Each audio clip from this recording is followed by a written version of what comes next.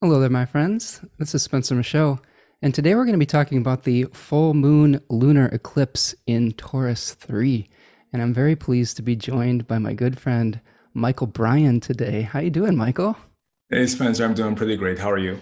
I'm great. This is fantastic. I first met Michael at UAC 2018 and Mhm. was just very impressed with his knowledge and acumen overall. And we just had some nice conversations there. And it's so amazing to have you here on the show today. So welcome, my friend. I'm really happy to be here, Spencer, and I'm really happy for the invitation. So thank you so much. Yeah. So Michael, tell us a little bit about yourself and your journey with astrology. I know that you have some really exciting things that you've been working on. I see you as a bit of a Renaissance man, which I really appreciate. So tell us a little bit about yourself. Awesome. So I have been into mysticism and astrology and Kabbalah and tarot for most of my life, and I think that my actual starting point, when I have to say a date when things started, would have been in 2005, which is quite a while ago now. And I was still a kid. I was still in high school, well, primary school at the time, transitioning into high school, and I got into everything all at once. I got into astrology and tarot and the runes and the I Ching, and all of these things really fell into my life because I think that, like a lot of young people, I was really interested in Harry Potter. I was a Harry Potter nerd, and and so I was trying to find a way to create an actual tangible touchstone of magic in my life. I knew that there was no teleporting through walls or no waving a wand and causing something to fly across the room. So I wanted to find what is there within this magical world that I could partake of.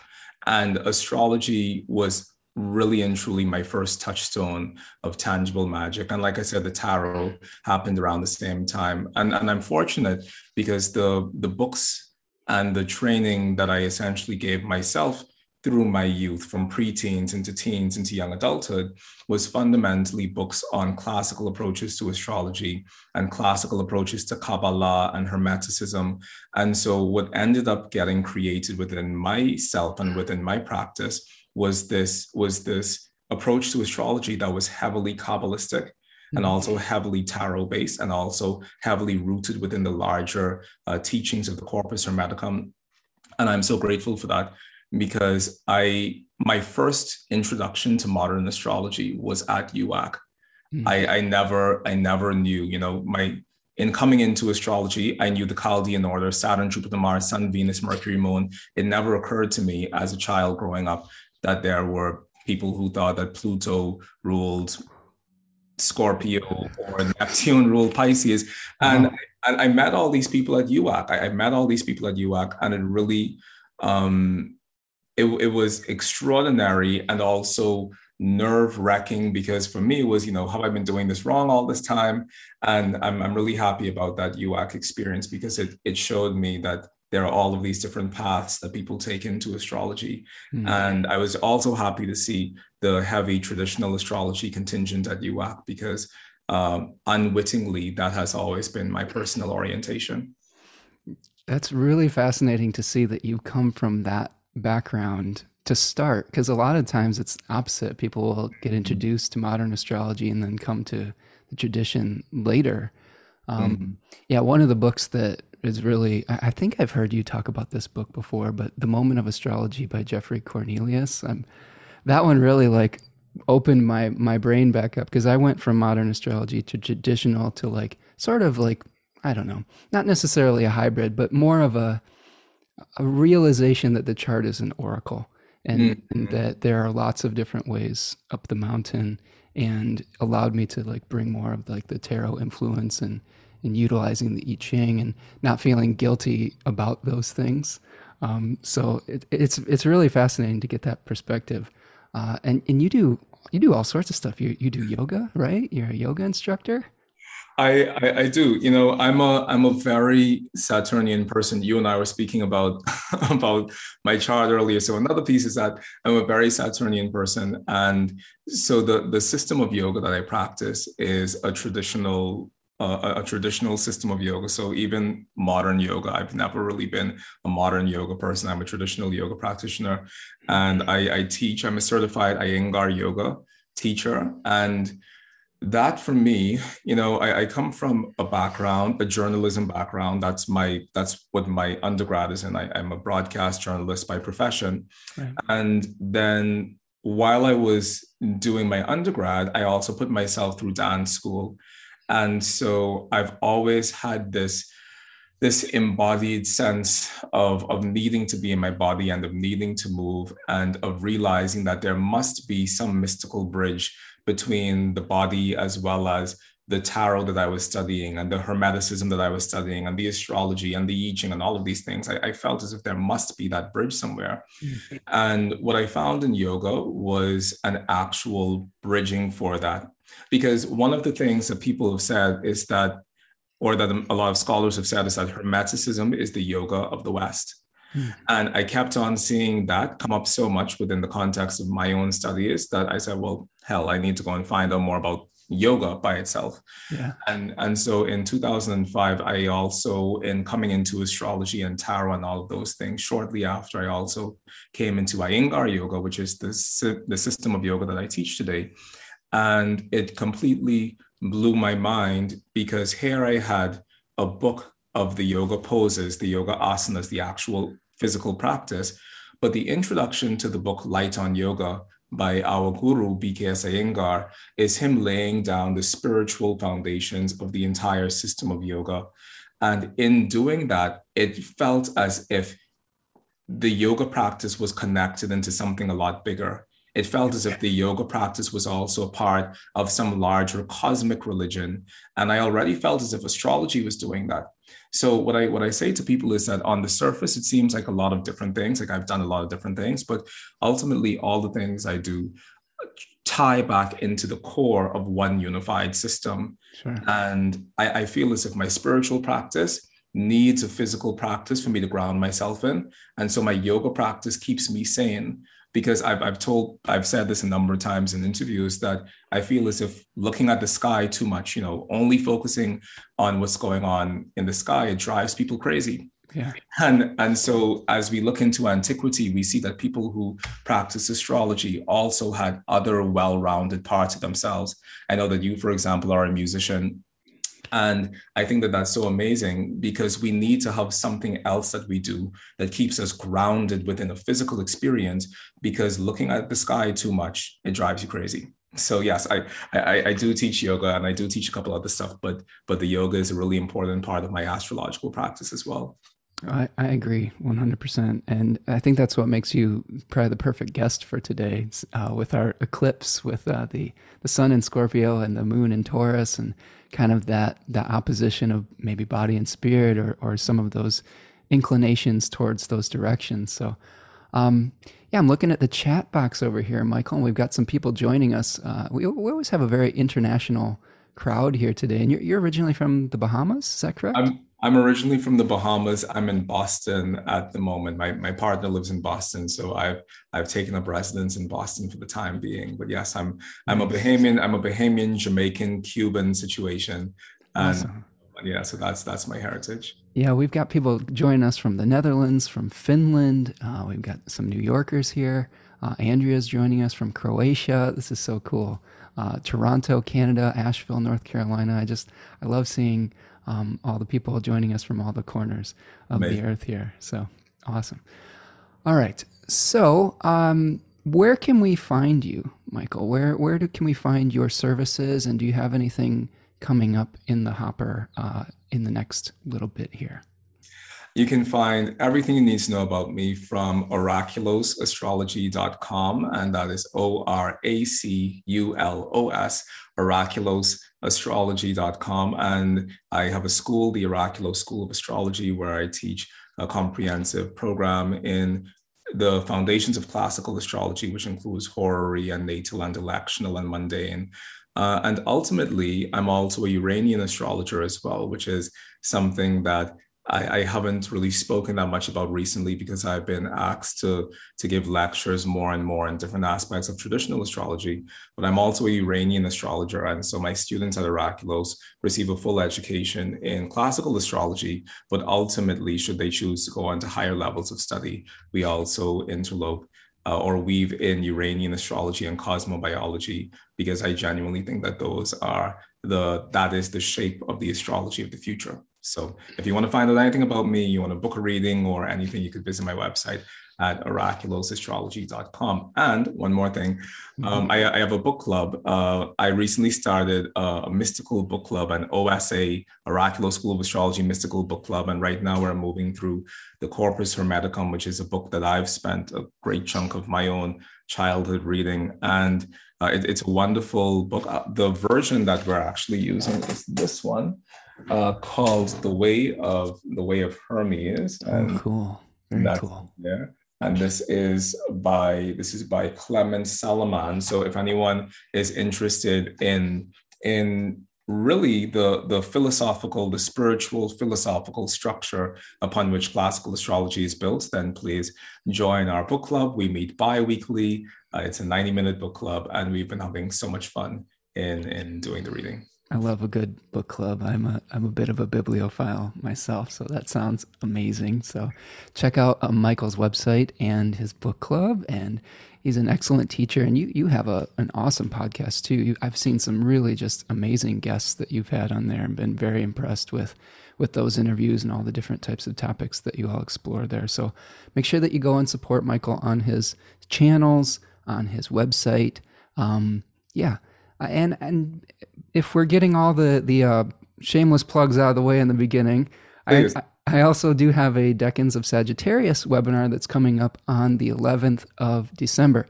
And there is a link for that in the description of this video here. If you want to sign up, there is an early bird rate where you can get 20% off. I'm also offering the fall bundle still that will give you an additional discount where you can get replays of the Decans of Libra and Scorpio as well, sent along with the being able to join the Sagittarius webinar in person. So check that out.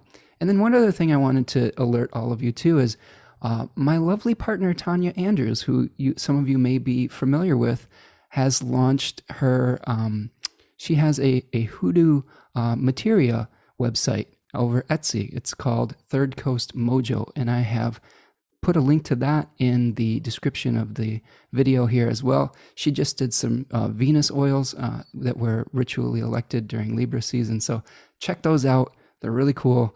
They've been helping me to focus during some of these challenging times. And she's a great practitioner as well. And I think that you might find some interesting stuff there. Okay, we got through it. We got through all the the business. Yeah, we definitely did. And I have to say, Spencer, I'm really, I'm really so impressed with your work as well, and I'm really impressed with your own channel, because I think UAC was a pivotal moment for the two of us, and I'm really so proud to see the work that you've been doing as well, and also proud to see the fact that someone has chosen to take up the decanic work, as it were, and really fleshing that out, because there's so much wealth of material there, and I'm super happy to see you digging into that. So, oh, thank you, Michael. Now you're playing into my Leo ascendant here with flattery, which it works, by the way. UAC that was quite an experience, wasn't it? I mean, that just completely cracked my brain open to the possibilities of doing this as a career.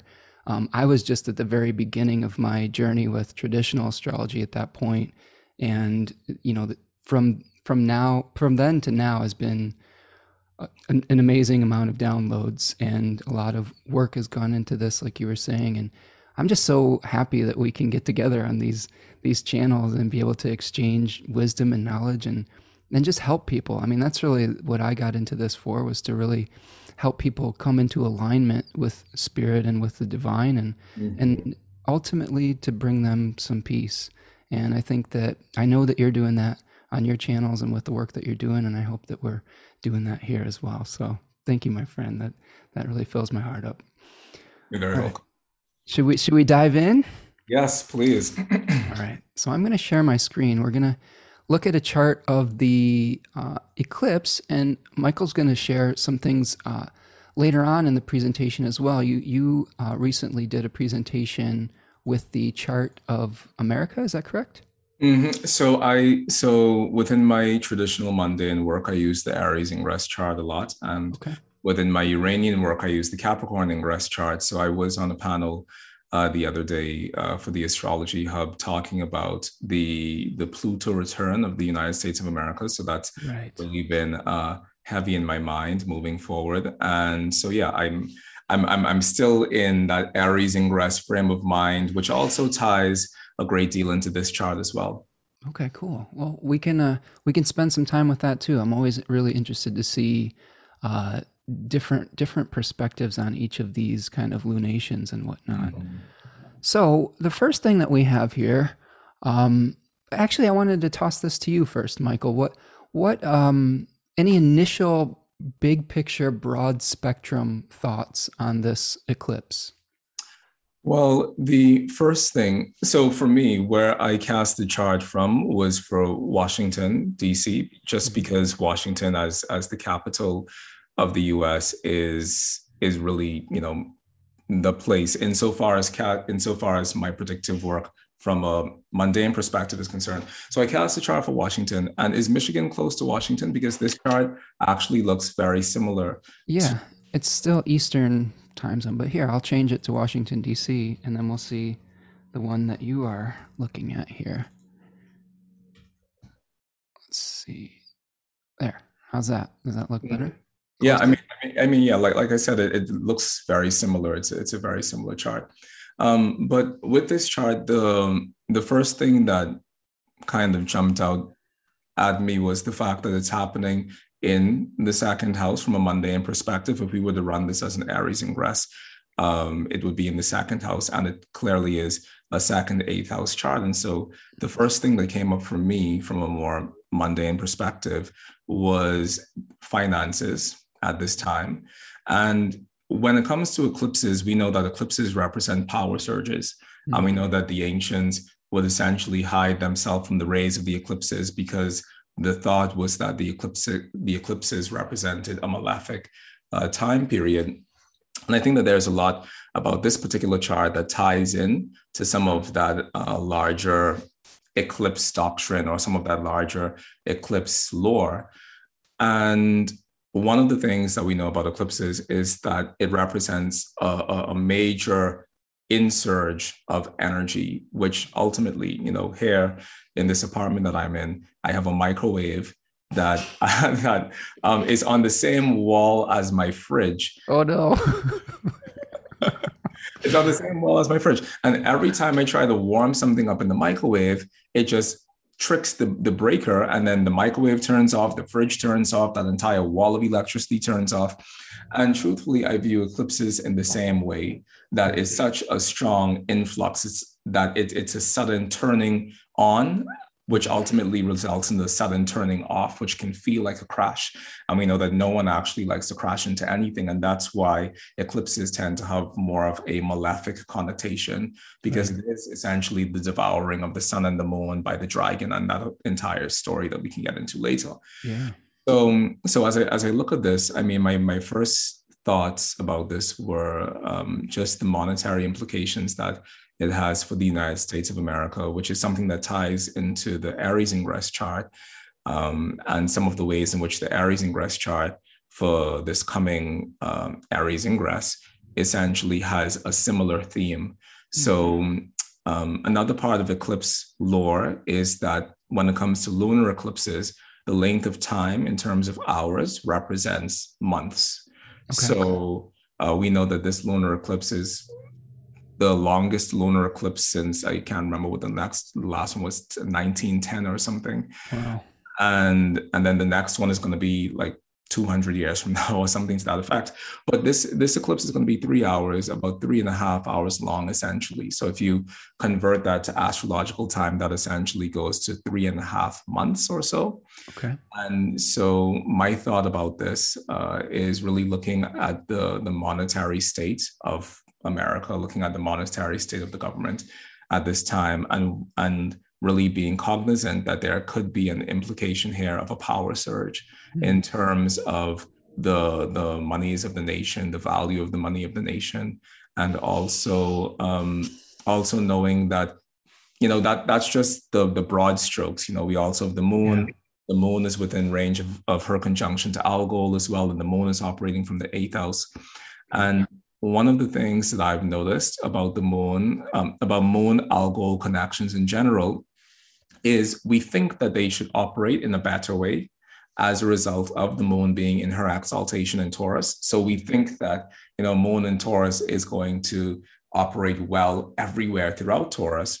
Right. But one of the things that ancient astrologers observed, and even ancient Chinese astrologers observed, was that the end of Taurus is essentially a landmine of piled up corpses. Yeah, that's what they call it. That's yeah, what the Chinese call it, isn't it? Exactly. Yeah. So it's a landmine of malefic fixed stars, Yeah. and Taurus is seen as being a mimed sign of the zodiac because it's only a half of a bull, it's not the entire bull. So the end of Taurus really represents a period of great difficulty. Yeah. And with the moon here at 27 degrees of Taurus, also operating from the eighth house, which we know traditionally is a house of debt, as well as death. I mean, there's a death situation that I want to talk about as well.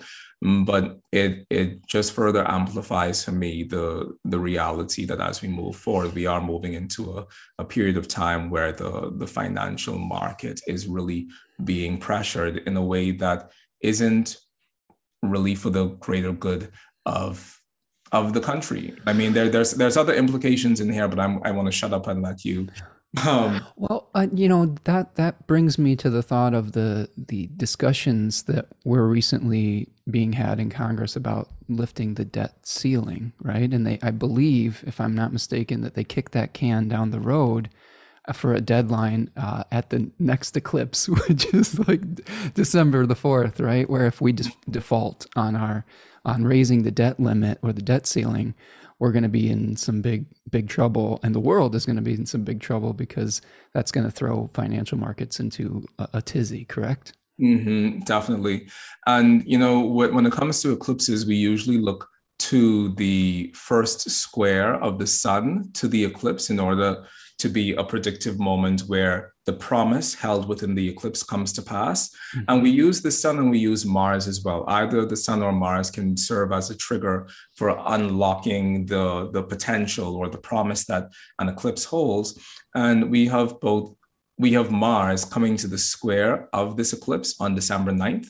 So it's interesting that you mentioned what was it that Congress is going to do what with the debt ceiling? Yeah, they have to vote on whether to raise the debt ceiling so that we can incur more debt. If they don't allow that, we default on the loans that we have to other countries, and then I don't understand it completely, but I know it's very bad. That's my general understanding, is that we have a certain amount of debt that we are allowing our government to have, and it usually goes up often. And they've been really arguing about not raising that debt ceiling. A lot of it has been sort of some threatening to get things that they wanted passed or not passed. It's always this political posturing that is adding to these things. But if they don't raise that debt ceiling, that's going to be pretty bad news for American finances. And I'm really curious to see the chart that you were pulling up with America later on in the show here, because I do seem to remember that, yes, we have the Pluto return, but we also have, I believe this isn't the South Node conjoining America's Saturn, which is the ruler of their second house. I can look into that, but I'm pretty sure that sounds like what's happening. Yeah, some kind of release, right? Some kind of reduction in our, on our wealth or prosperity. Definitely, and I mean the last thing that's really interesting about this is that we know that the Algol, some of the symbolism for Algol is that Algol represents the head of Medusa, or the demon's head, or it's the demon star. And oftentimes when there's a major Algol anything within the chart of within historical charts. We've seen beheadings, and even what's his name, Jean-Baptiste Morin, writing in the 17th century, talks about how someone had something conjunct algol, and that person got beheaded in France. And so we see this thing of we have this energy of the loss of one's head, essentially within this eclipse. And from a, I use Regiomontanus houses because that's my own traditional astrological disposition to use Reg. And so this moon would essentially represent the government, because with Cancer on the 10th house cuspy of the moon representing the government, and with the moon conjunct Algol, there's a sense of the loss of the head, essentially. And so some of my meditations on this was, does that mean that the head of the government gets lost as well? And interestingly, and this is my last point because I've been thinking about this for a long time, sure. but in Hebrew, because I study Hebrew, I attend Hebrew college, and I just found out yesterday that prime minister in Hebrew is Rosh Memshalah. And Rosh Memshalah, Rosh is the head and Memshalah is government. So literally with this moon being conjunct Algol ruling the 10th house, which in mundane charts represents the government, I was wondering whether or not this has anything to do with the loss of the head of the government for whatever reason. And last point, this is also conjunct, this eclipse is happening essentially in opposition to Joe Biden's natal sun, because Joe Biden's natal sun is also 27 degrees of Scorpio. So, I mean, there's so much going on. And it's an exciting time. There's been concerns about his health or his mental health or things of that nature as well. And having an eclipse or anything like this being so close to a personal planet like that definitely perks our astrologer eyes and ears up as far as saying, oh, well, we better keep an eye on this particular situation over here. And, for all of you out there in digital land, if you have a personal planet around these degrees of Scorpio, Taurus, or even of Leo and Aquarius, you're going to be feeling this quite a bit, as well as your angles. I mean, I think that a lot of times we see people with planets on, or these eclipses on the angles are really going to be felt quite significantly. I'm going to add a couple little nitty-gritty details here. So one of the things that I'm seeing here is we've got a couple different planets hosting this lunation. So we have Venus hosting the moon right now in the second decan of Capricorn. And we're seeing a trine between Venus and Uranus. So that is something that I think is important to point out, is we've got a Venus-Uranus trine that is the host of this moon. So second decan of Capricorn has to do with basically blueprints and building sort of the infrastructure of a government maybe, or of the physical structures of society. And we just passed a bill on infrastructure, or we're trying to.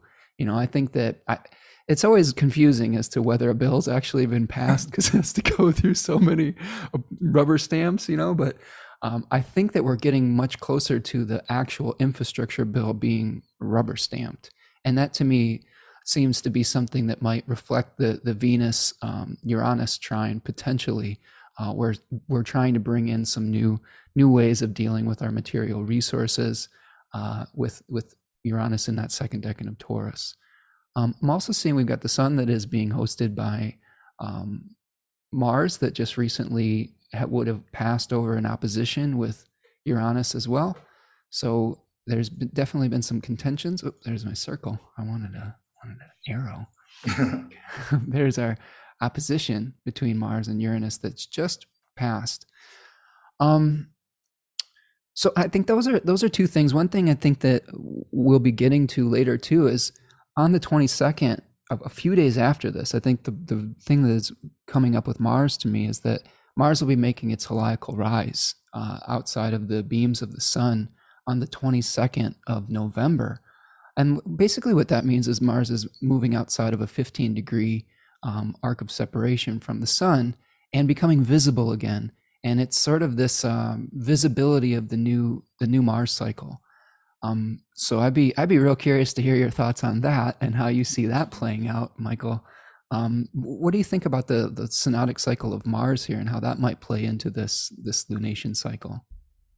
What I think is really interesting with this, Spencer, is yes, we do have Mars essentially rising from under the beams of the sun. And with this Mars essentially leading in terms of Mars will be the next planet to come to the horizon here, it further highlights the things that this Mars is representing within this chart. And those things take us once again to both the second house as well as the seventh house, because we know that Mars, traditionally speaking, rules Scorpio, which once again takes us back into this concept of the money, the finances, the wealth of the nation. Mm-hmm. And we see that this Mars has just separated from essentially being in a partile opposition to the Uranus, which you called on earlier, where you were speaking about the Venus Uranus. Yeah. And so we have a tight story being woven here between the Venus, which in this eclipse ruling the first house would rule the people of the country, the Mars, which would be ruling the money of the country, and ultimately the Uranus, which we know Uranus has no rulership of anything, but Uranus, which is operating in the means of essentially destabilizing the Mars.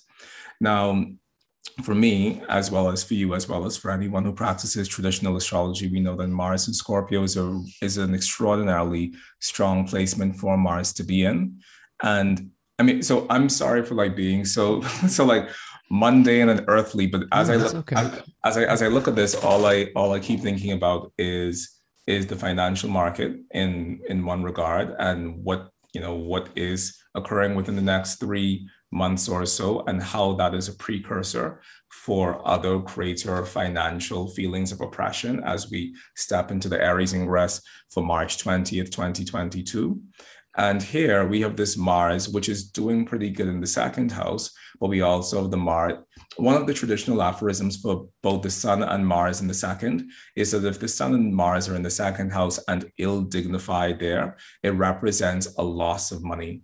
And it represents an overspending or extravagance in spending or something to that effect. And if Mars is well dignified in the second, then it represents, like any other good planet, the potential for strong financial income and strong revenue and a strengthening of the financial market. And here, this Mars would have been okay, save for the opposition to Uranus. And the opposition to Uranus, Mars-Uranus from a Uranian perspective has to do with an impulsiveness of action.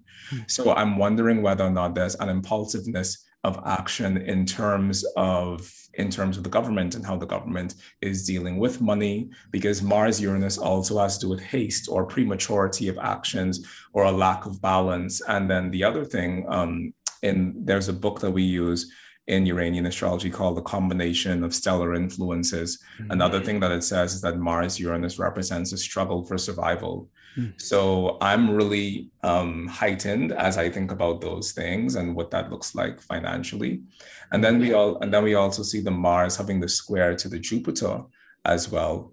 And Jupiter in relation to second house, well, it's actually closer, the Sun having a square to Jupiter in this eclipse. And Jupiter in relationship to the second house is usually good, but it can also go both ways, because we know that Jupiter is also a symbol of extravagance. And so the Sun having the Sun squaring the Jupiter ruling the sixth house and all that, just makes me wonder about extravagant spending that is occurring in terms of possibly roads or highways or any of those things, because Jupiter rules the third house in this eclipse. And from a mundane perspective, the third house is roads and highways and means of travel and means of transportation and all of that. And then it's also ruling the sixth house, which is a house of stress. So I'm just, wondering whether or not stress in terms of the building of new infrastructure, literal roads and highways and that sort of thing, ties into a feeling of the extravagance connected to the finances of the country in this coming eclipse. Yeah, I definitely think it's possible, because I mean, we're living in the world of fiat currency where we're borrowing against nothing. That you keep doing that, you keep printing money out of the air, out of nothing. Eventually there's a boomerang, like rubber band snapback. And we are definitely printing a lot of money right now to pay for things out Mm-hmm. of thin air. So Mm-hmm. that is challenging. I thought it was really fascinating that you were talking about Mars and Uranus as haste. That's a really great lead into some of the daimons or spirits associated with the decans of these two planets. And I'm going to get rid of some of this junk here. But when we talk about the decans of Taurus 3 and Scorpio 3, Taurus 3's decan is the Litai.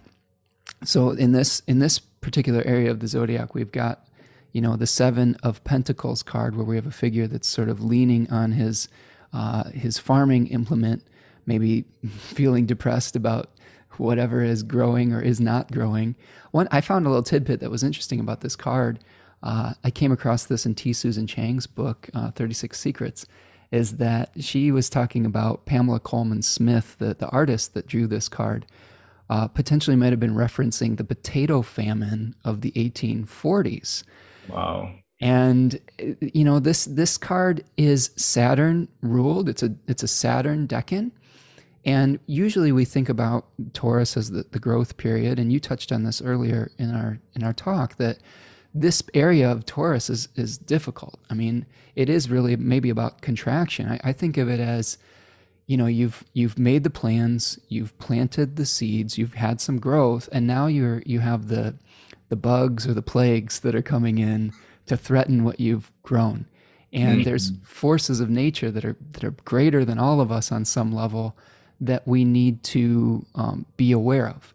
And the Litai were these, they're basically the personified spirits of prayer. Austin Coppock calls this decan a string of prayer beads. And they were maidens or daughters of Zeus. And they basically were these hobbling old women that would follow behind 8. And 8 in mythology translates to ruin. And 8 would run rashly ahead, like you were talking about with the Mars-Uranus opposition. And the Litai would follow behind, offering repentance through prayer. So they were the deliverers of repentant prayer to the Olympian gods. So I feel, now the other thing that I think about with this is we've got the Litai, we've got a decan that is potentially about plague, ruin, things that are threatening our fertility. And we've got this sun in the decan of Scorpio that has to do with the Seven of Cups. And that daimon is Kairos, with the opportune moment. And I just did a really deep dive into Scorpio and those decans last weekend for this webinar. And really the takeaway I had from Scorpio 3 was there is a specific moment, Kairos, where things are possible. But once that moment has passed, not even Zeus himself is going to be able to capture that moment. Because you remember, Kairos has a lock of hair coming off of his forehead that can only be caught from the front, not from behind. And I think that we are facing the necessity of returning old forms to the earth. And this may be the culmination of a realization that we have to let go of these old ways of doing things, maybe even with infrastructure, because I don't know how much of this infrastructure is actually just building stuff for old systems that aren't, going to support us moving forward. I know that they talk about there's a lot of like green energy and climate change things in there, but I'm not sure how much of it is legit or what. I know that there's been a lot of compromises in that infrastructure bill for things like coal and, all of that kind of stuff, where we had the moderate Democrats that are saying, well, wait a second, what about our coal miners in West Virginia, holding the whole thing up and having them have to redo it a number of times and take the teeth out of it, as far as I think some of the really important changes for our earth are concerned. Mm-hmm. So it's just fascinating to me that we have this, like you were talking about with Algol here, a place where the government might be losing their head. If we bring this back to the personal, I do think it's very important to keep your own composure around this period of time, depending on where this falls in your chart. and recognize that some of the greatest ills and evils can be committed in service of trying to keep something alive that is no longer vital. Mm-hmm. And I told a story in my webinar about a cat that I really loved a few years ago that was very sick and had a kidney disease. And I just could not let go of this soulmate animal and went through all these really expensive like medical treatments. I learned how to give her intravenous fluids and kept her alive much longer than probably was good for her or for me, when it probably would have been more humane to let her go. And it was, those are the kind of things that cause suffering with the sun in this decan of Scorpio. Mm-hmm. So I think I wanted to just make a point of that, because I do think that a lot of the suffering that we may be experiencing is through trying to maintain this illusion of vitality.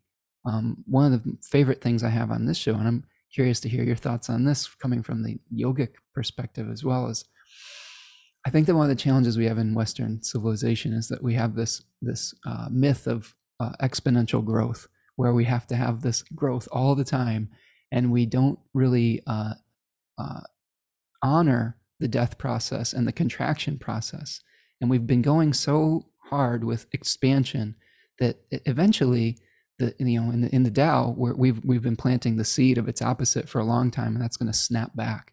And I'm curious if you have any meditations on that, as far as what we're coming to with the Pluto return of America, and like the return of whatever karma we've created this country under. That's a really great point, Spencer. And just to touch on the tarot that you mentioned earlier, with the sun essentially in the decan of, or rather the seven of cups. The name for the seven of cups from a tarot perspective is illusionary success. That's the esoteric title for that.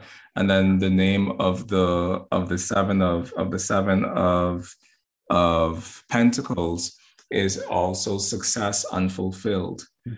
And so I think that it's interesting that you brought up those two cards, because here we see on the one end illusionary success. And illusionary success is often fueled by us thinking that every moment is there to be seized. Mm-hmm. And that from a position of power is, if we're looking at this chart and speaking about people in power, how people in power can oftentimes act impulsively, because we take this term or this phrase carpe diem, mm-hmm. to feel as if every single day should be seized, every single moment should be seized, which actually is out of step with the realities of life. Mm-hmm. Life and Taoism, and also the I Ching, teaches us that life is about moving forward in its appropriate season, but also knowing how to move back within its appropriate season, and that the wise person knows how to balance this interplay between moving forward and moving back. So what I feel is really being highlighted at this time within this coming lunar eclipse is this thought that through hasty action, we miss the point.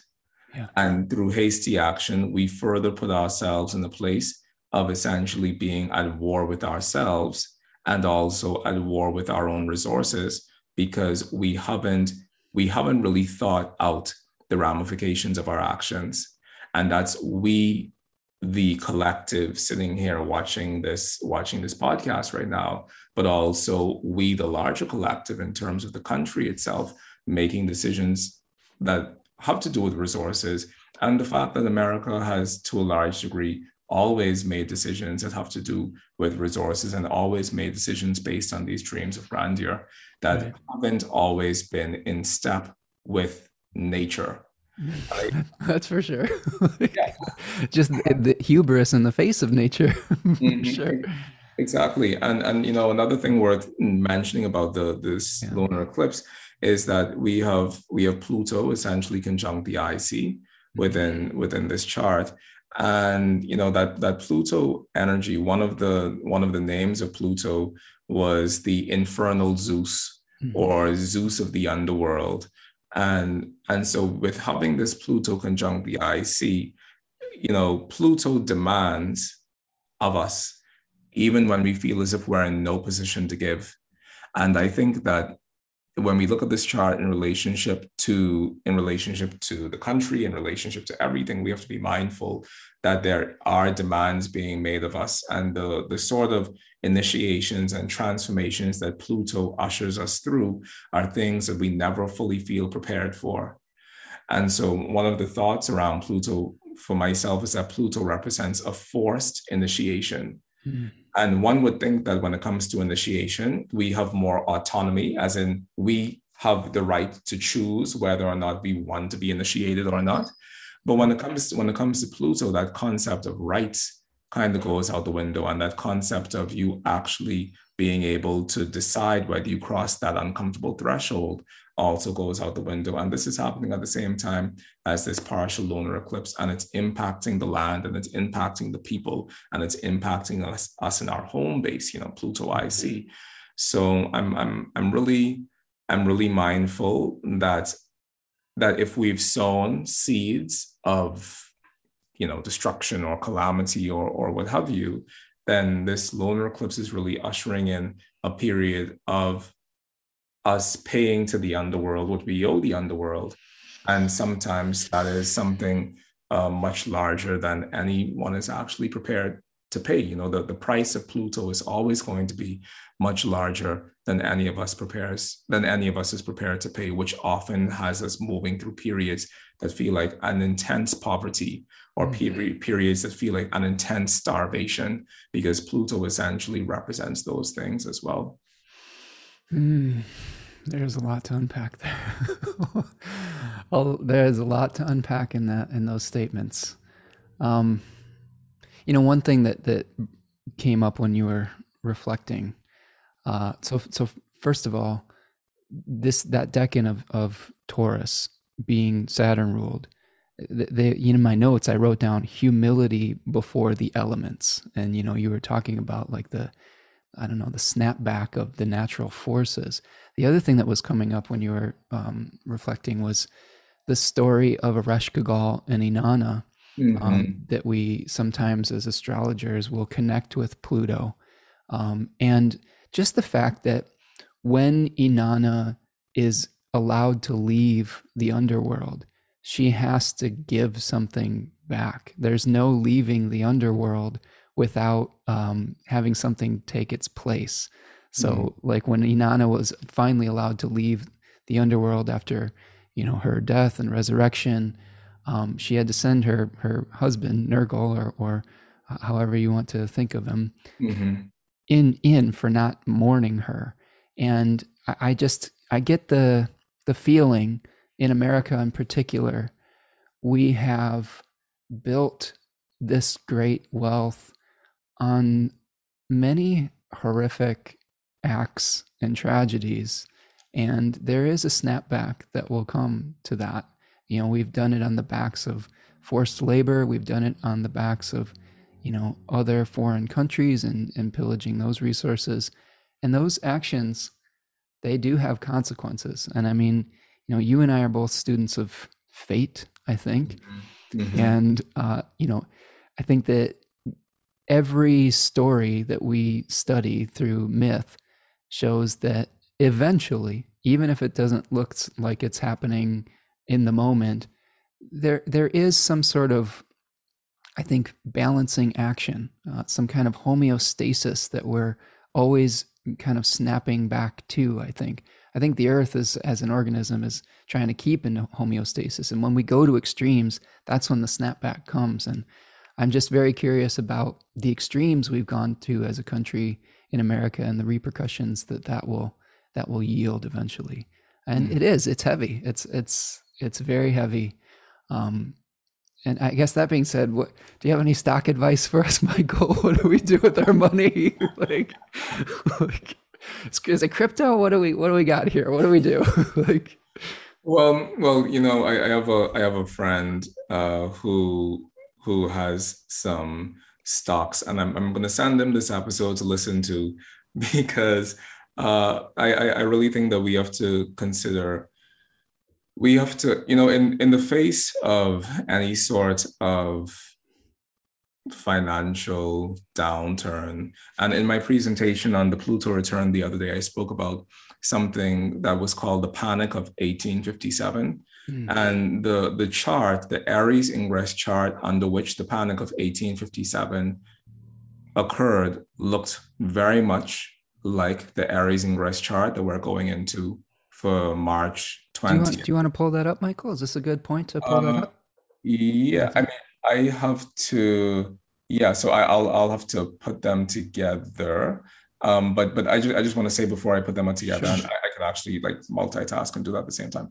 But so essentially in that chart of the Panic of 1857, we see a lot of the same themes coming up, and we see a lot of the same Pluto implications coming up as well, where it was this one insurance company, I think it was called Ohio Life Insurance Company, and they chose to withdraw their powers from the banks. And so the banks in New York closed down for 2 months, and that caused the entire world, that caused the entire America essentially to go into an uproar. The railroads stopped getting built, everything stopped, people lost jobs, farmers lost jobs, everyone lost everything during the Panic of 1857.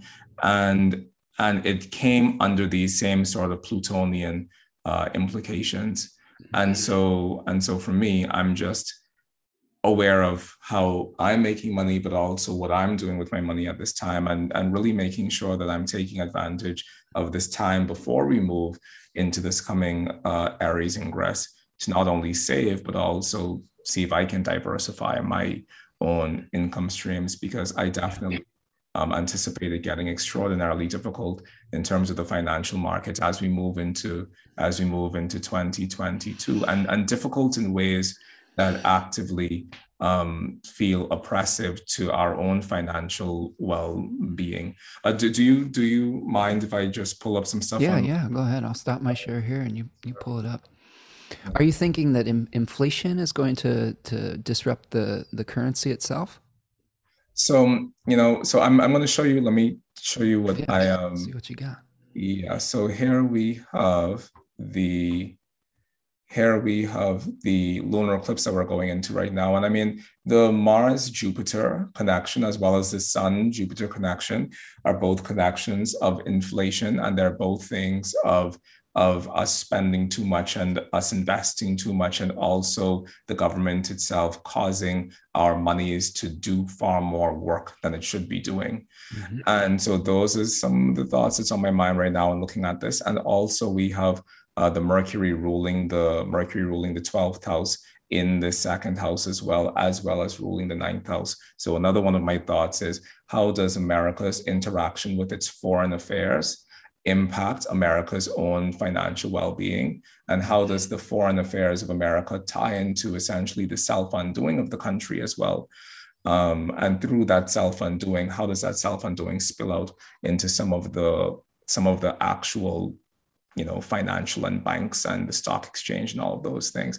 Right. And I mean, at this point, everything that we see here is corroborating this message of going through a very difficult financial period. We have the Mars ruling the second in opposition to Uranus.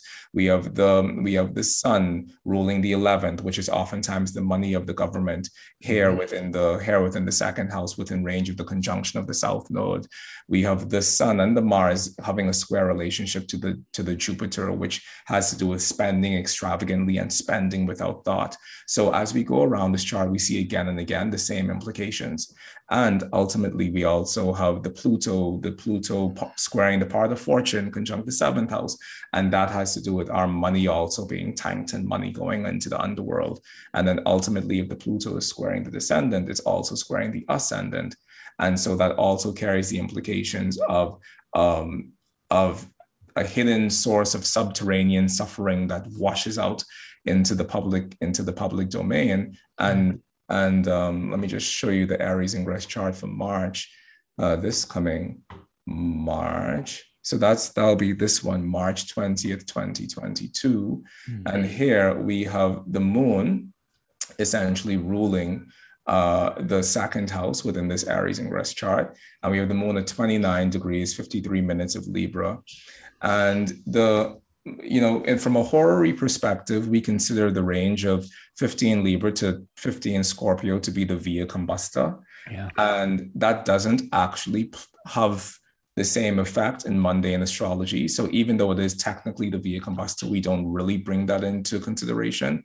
However, the moon at the anaretic degree of Scorpio, at the anaretic degree of Libra, in a square relationship to Pluto, which is also in the 8th house of the Washington, D.C. Aries ingress chart, with the moon ruling the 2nd house of money, once again, feels like as a result of our financial speculation, moon in the 5th house being, a house of gambling and speculation, the gambling of the country, the speculation of the country, the gold mining of the country, and all of those things. So as a result of our financial speculation, we find ourselves and our money at our last gasp.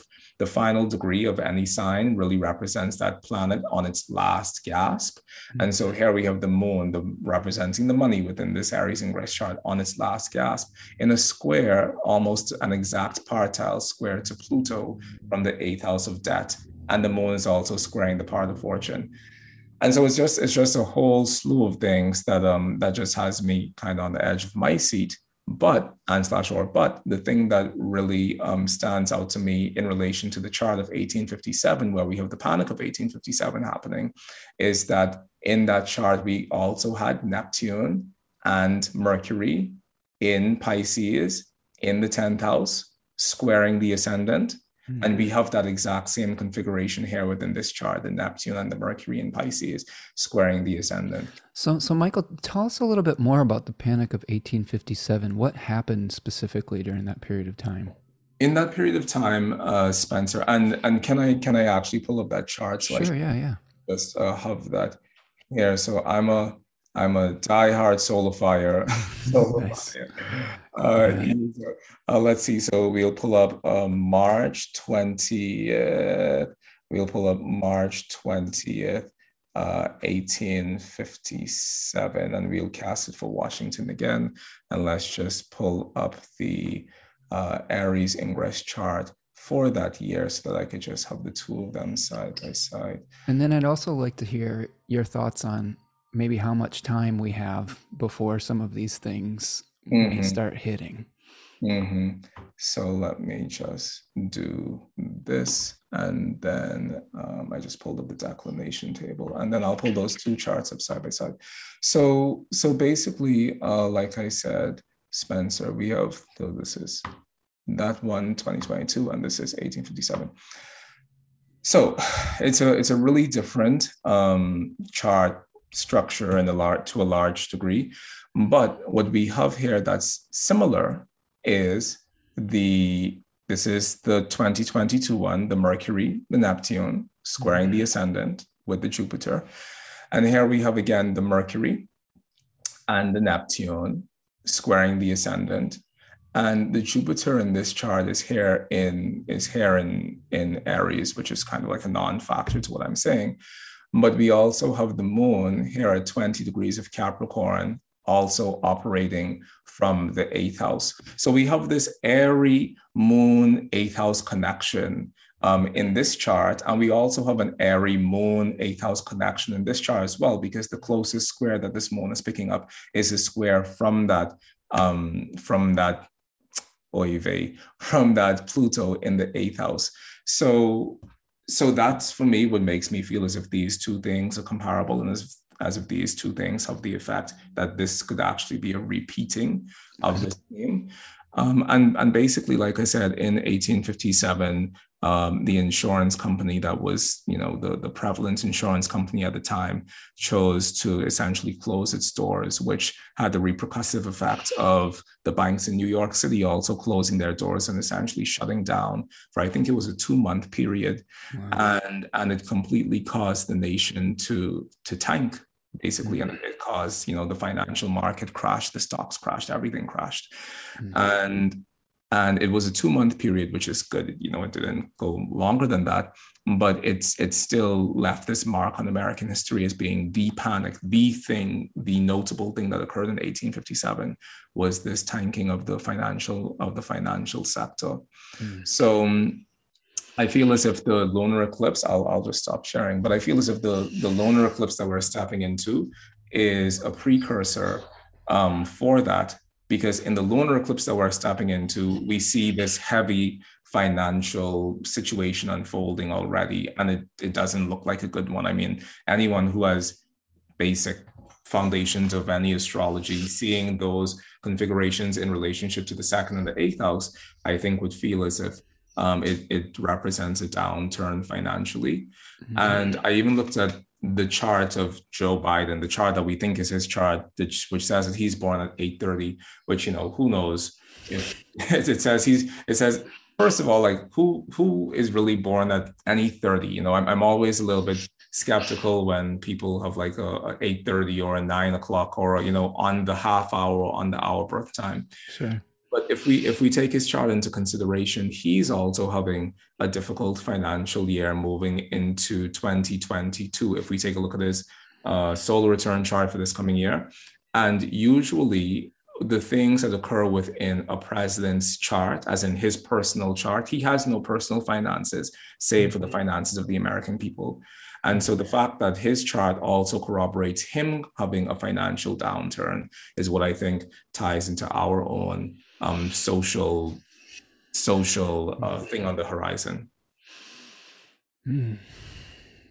So you think that this is we're going to get a little taste of it at this eclipse, and then the real fireworks are going to be starting at the Aries ingress?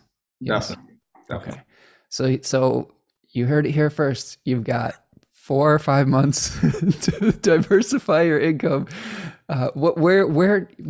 If we were clients of you, Michael, and we were getting this advice, what types of things could we do to mitigate some of these challenges and potentially maybe come out a little bit less scathed than some other folks? That is a great question, Spencer. And I was giving this talk or having an interview the other evening with Astrology Hub, and I started talking about the practices that we have in our spirituality. And one of the comments that someone made was, like, basically, this guy is full of hot air because I spoke about some of the self-care things that we can do. And I didn't actually. I think the person was expecting me to say, you should stock up on beans, or you should stock up on whatever. And truthfully, as I stand here in acknowledgement of everything that we've said this evening, I personally don't really. Once again, the impact of Pluto is something where there's nothing you can do. It's when we discovered Pluto in 1930. The Golden Dawn, the Golden Dawn authors at the time, they automatically brought Pluto into it representing, or into it having some association with the Judgment card. And the Judgment from an Aleister Crowley perspective is this new eon and this birthing of a new eon by fire. And when we have Pluto, anything happening, there is this sense of stepping forward into the underworld, and like Inanna, and there is this sense of having to strip naked and essentially stare death in the eye and possibly even die as a process of doing that before going through a rebirthing process. Mm-hmm. And so truthfully, I mean, ask me the same question in 2 weeks' time, and maybe I'll have a clearer sense of how to navigate this financially, but I'm really not sure what we can do in that sense, other than making sure that at this moment, how your savings are situated, making sure at this moment, where some of your investments are, and if you could move some of those investments and have return on your investments from this moment now, like within the next few months, to really look at doing that. Because I think that when a nation goes through the sort of changes that we see coming up for America, it impacts everyone. So even if you build your home as Fort Knox, it still impacts everyone, because we're all a part of this nation. And definitely with the moon conjunct Algol and this losing of one's head, with the moon representing the government and the losing of the head of the government and what that might look like. What are the ramifications of that? I'm definitely sitting on the edge of my seat to see if we are to have some massive shift within the structure of government, how that does automatically impact our financial well-being as well. Yeah. One thing I think I'll say is, I think that we all need to not necessarily lose our head if something is going down.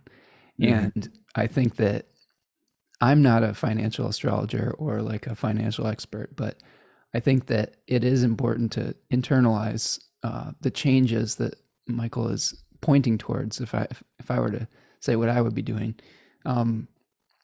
at the same time, panic isn't the that's not the way to respond to crisis. I think the third decan of Taurus gives us a clue how to deal with this, and that's prayer and that's faith. And sometimes there generally are forces that are larger than us, and sometimes we just have to be patient. We have to go slow. I think that it's not about like rushing around and being like, oh God, I gotta sell everything. Diversifying is good, but I think, yeah, because the oracles that I pulled for this lunation echo that statement as well. So there's a few things that I wanted to touch on. First, before we get to that, do you want to look at maybe the last quarter a little bit, just briefly? Yes, please. I'd love that. Yeah, we'll talk about that very shortly here.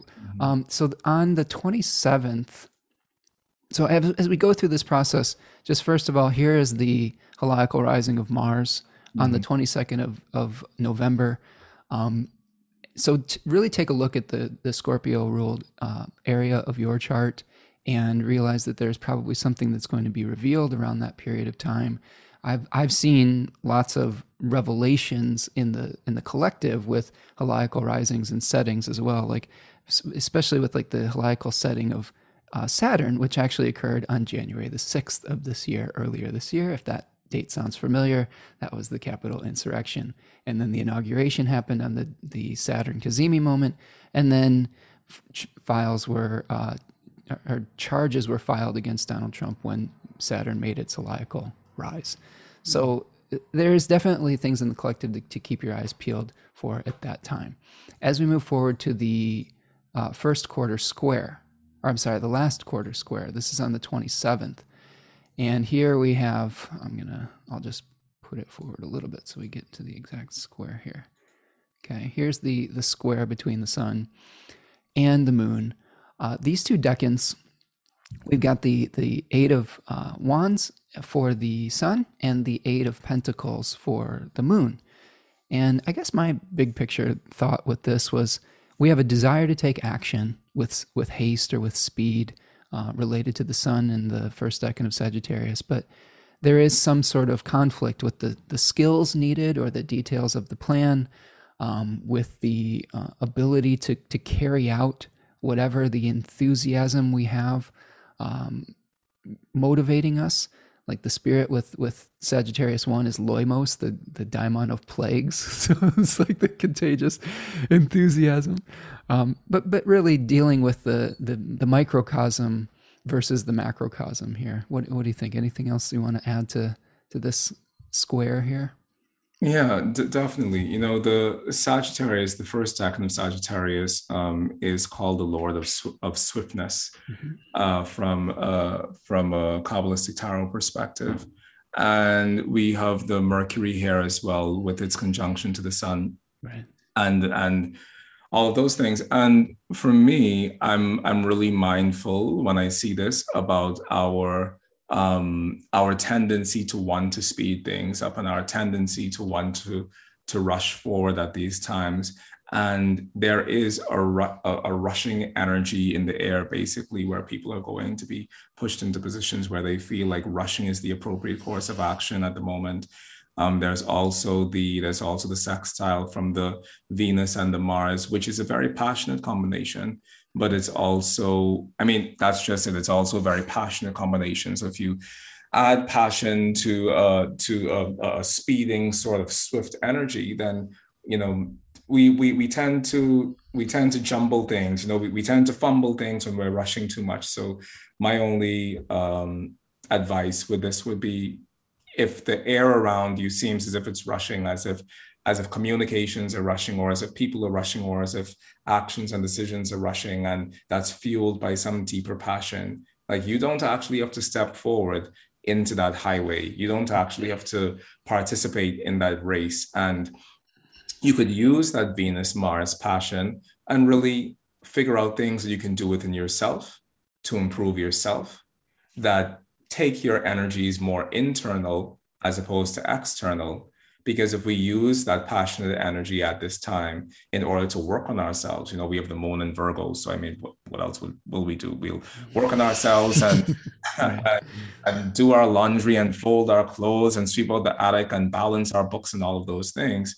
If we actually work on ourselves during this time instead of rushing forward, I think that we could really utilize that energy and utilize that angst in a way that actually we're far more proud of.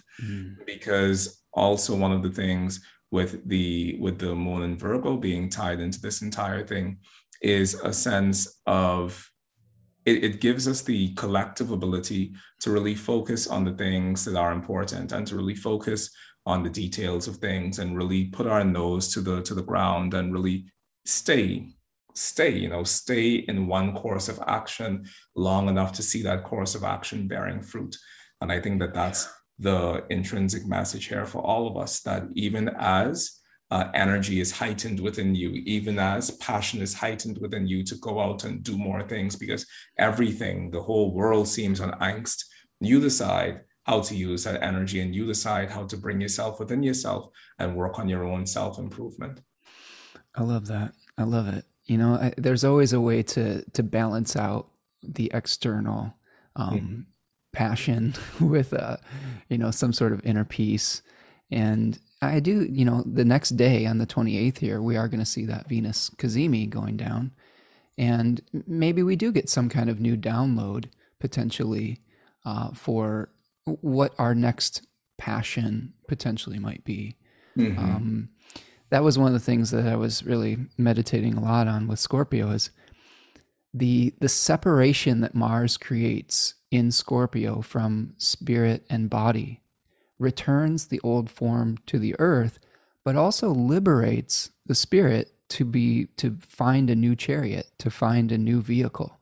And maybe this is a moment where we're having some sort of existential crisis, which I think that we can think of with last quarter moons, that lead us to a new insight that could be a new passion, that could be a new vehicle, that then we're going to be able to infuse into being at that new moon solar eclipse that we're going to be seeing shortly afterwards on the 4th.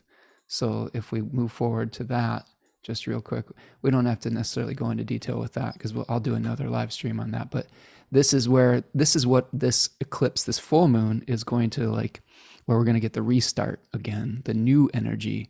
Whereas I feel like potentially the full moon eclipses, and maybe you have a different thought on this, but I see those as culminations and endings on some level.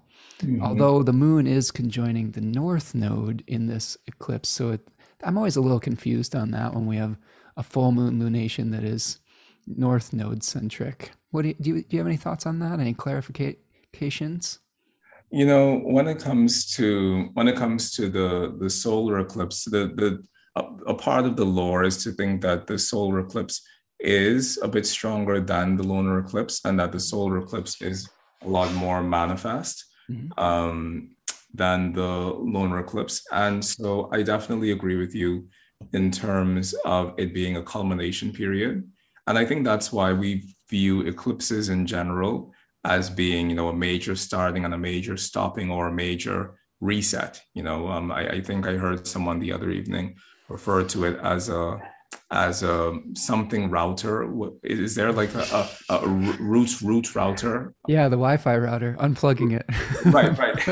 right. Essentially. Yeah. And so I feel like at this time, the eclipses represent a time when the Wi-Fi is being shut off, or there's a rerouting or a redirection of energy occurring for the purpose of turning on something else, or for the purpose of us stepping forward into something even bigger or another chapter of our own development.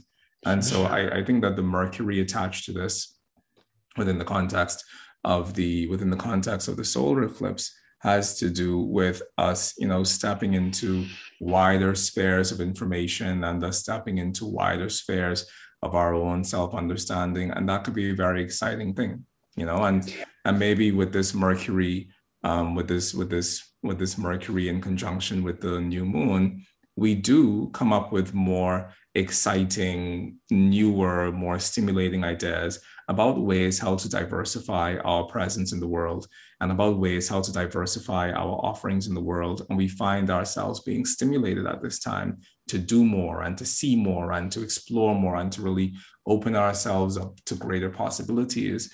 Because a part of Mercury in Sagittarius, even though that is also the detriment of Mercury, it is this feeling of us being inundated with ideas and many ideas, and it's up to the stability of the person to know how to weave those ideas out so that they could really focus on the ones that make the most amount of success, that make the most amount of sense. So I think that everyone, if you find yourself being inundated by ideas and by thought forms as we move into this solar eclipse, that you really allow yourself not to run with all of them, but to really weave them out so that you can see which of those really holds the potential to hold your goal and your gold as we move into 2022. I love that. I love it. Yeah, and I think that this is like the last gasp of the nodes being in Gemini and Sagittarius as well. And I think that one of the things I've observed is there is an increase in a need to be able to hold multiple perspectives, and subsequently a need to decrease a knowing where we say, well, I know this and I'm sure about it. And maybe this is sort of one of the final chapters of that, where we have to say, well, maybe we don't know and we need to ask some questions, and that can lead to some interesting insights as well, as we move forward into this very interesting time frame with the North Node in Taurus and the South Node in Scorpio. Mm-hmm. All right. Well, that's the astrology that we've got here. I've got a few oracular things if you want to discuss those. I'll just stop my share here. So at the end of each show, and this has been wonderful, Michael, thank you. My goodness, you are a fountain of wisdom. So this is so great. Thank you so much for being here. What I like to do at the end of each show is I like to pull an I Ching and talk about an animal for the lunation as just another way to maybe get another lens to look through. The animal that I pulled for this was the lynx. And my notes for the lynx was that the lynx is the possessor of ancient knowledge, that they are the mystics of the universe on some level, but the guardian of secrets. And the key with the lynx is using the powers of your observation and your silence to become worthy of trust. That's one of the really important themes with lynx is you can know that something's coming, or you can understand something that people have hidden. You don't necessarily have to always do something about it.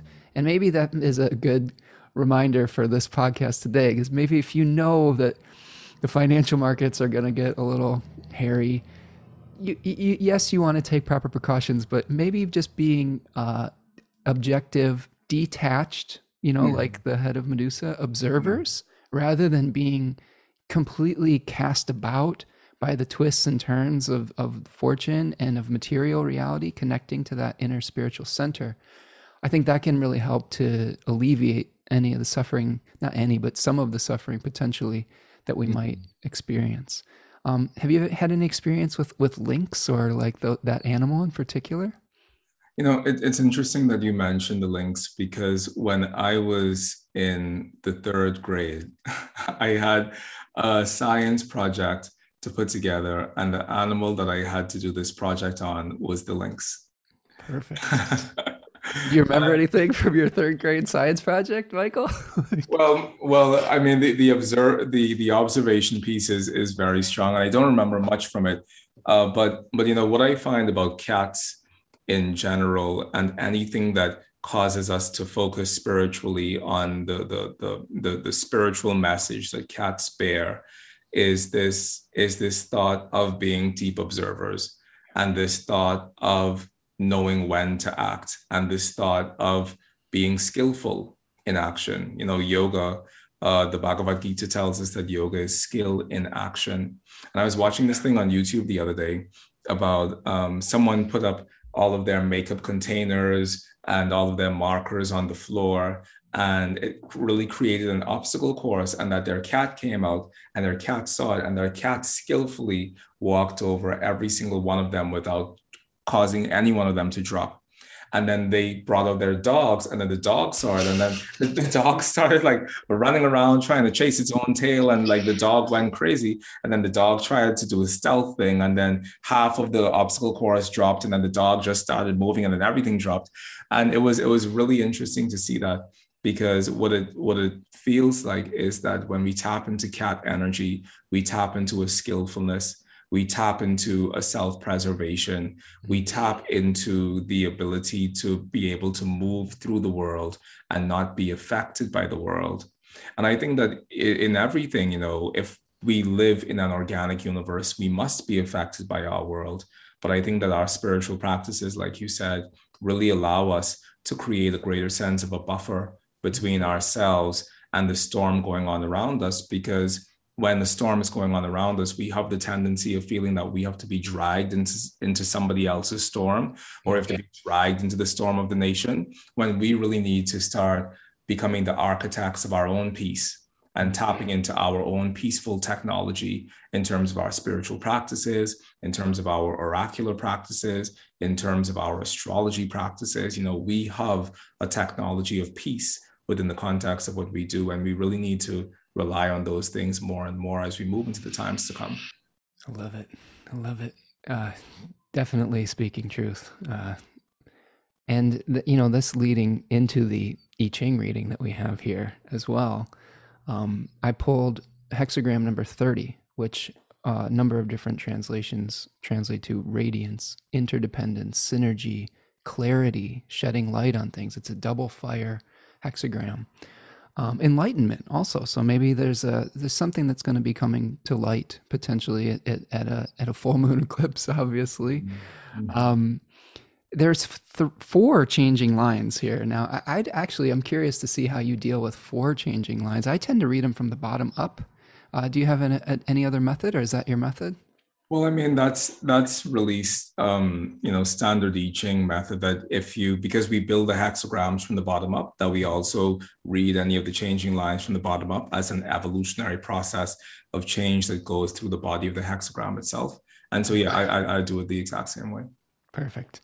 So we've got hexagram number 30 that's going to be changing to the hexagram number 3, which roughly translates to difficulty in the beginning, pushing up out of the ground, growing pains, experiencing birth pains. And it's time to, we may be having a difficult start, but eventually we'll get there. Line number 3 says, and this is the translation that I like is called The Laws of Change by Jack M. Balkin, who is a Yale professor. I really enjoy that translation, although I have multiple that I draw from. This one says, in the light of the setting sun, they either beat the pot and sing, or loudly bewail the approach of old age, misfortune. So we have something ending at this eclipse, right? We talked about that with the Scorpio 3 and needing to release old forms. So something we've depended on in the past, maybe our material wealth, maybe coming to an end or going through some kind of change. It's important to accept change. This is the theme that was throughout all of these. Line number 4 says, it comes suddenly, it burns up, dies out, and is thrown away. And I think this is in reference to the fire energy of number 30, where fire only lasts as long as it has fuel to burn. So maybe to pace yourself, if you get some kind of like inspiration, if you're if you're burning yourself out or burning the candle at both ends, you're not going to be able to go the distance or go for the long haul. Mm-hmm. And then the line number 5 says, tears fall like heavy rain, sighing and lamenting good fortune. And Jack's translation was talking about coming to terms with the transitory nature of life. Again, accepting our new reality potentially. And then the last one I have here says, the king sends him out to attack. It is praiseworthy to execute the leaders, but only capture the followers, no blame. So this seems to play into what we were talking about, the head of the government on some level, right? It really reflects what you were talking about with that. But my understanding of this, just in a general level, would be getting to the core of the problem of what we're experiencing. Like the core of the problem, and maybe you can add your thoughts to this. I think the core of the problem is that we have some corrupt systems that need to be fixed. And we can talk about climate change and we can talk about everybody recycling and buying a hybrid car, but the big changes aren't going to actually happen unless the big corporations stop polluting, unless the big government systems actually put infrastructure or structural laws in place that will help us to move forward into our new, hopefully, more functional air consciousness of those Jupiter-Saturn elemental conjunctions that we're being faced with now, correct? What do you think? How do you reflect on that I Ching reading? What came up for you? I mean, I completely agree with where you see that, Spencer, in terms of, everything from an Eastern perspective is about dealing with the core of a problem and getting to the root of the things that cause suffering.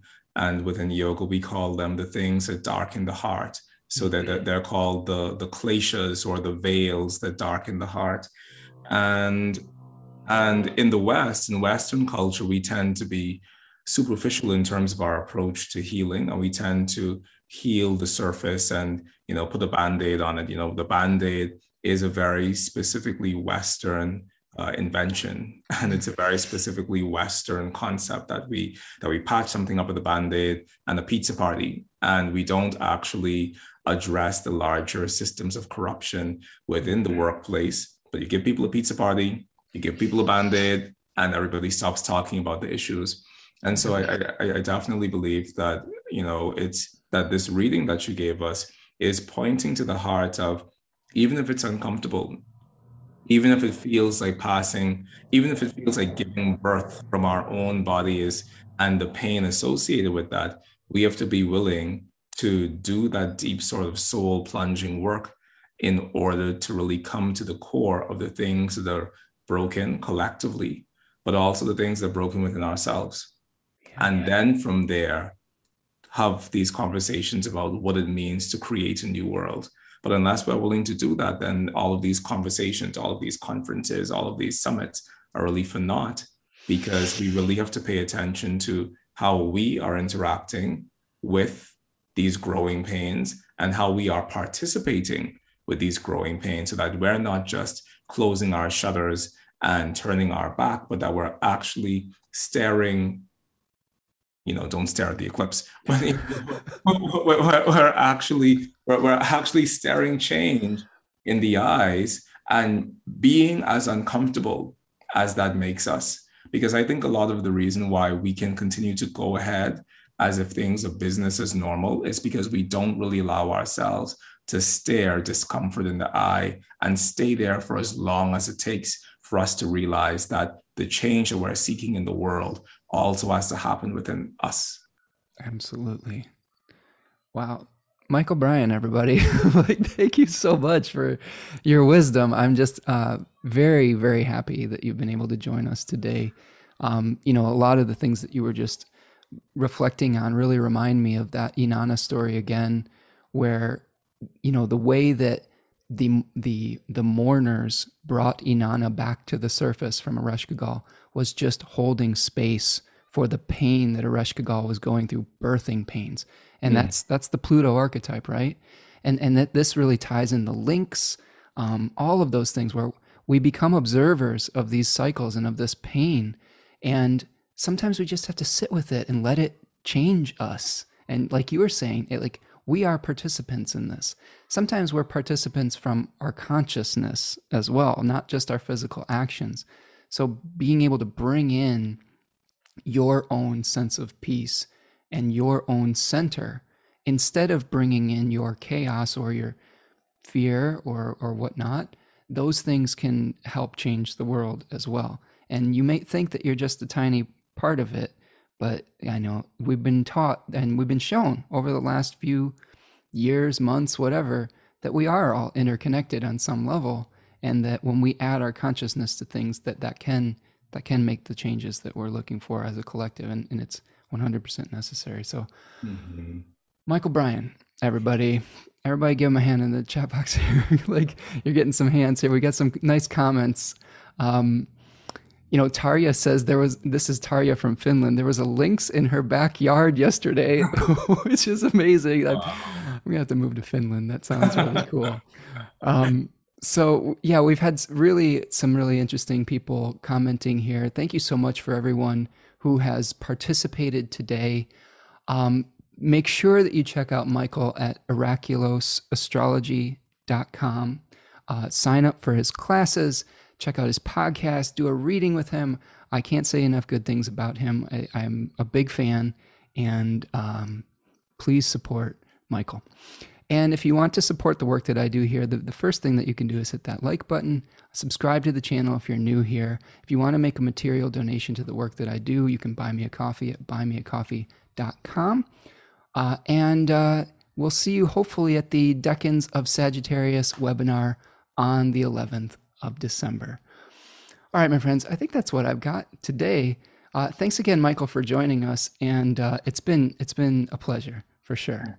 Thank you so much, Spencer. I really had an amazing time being here. We should do more of this. We should have a conversation after this. So yes, for sure. All right. I would love that. We'll definitely do it again. And that's what I've got. So take care, everyone, and we'll see you the next time, and be kind to one another, and most of all, be kind to yourself as well. Take care. Peace.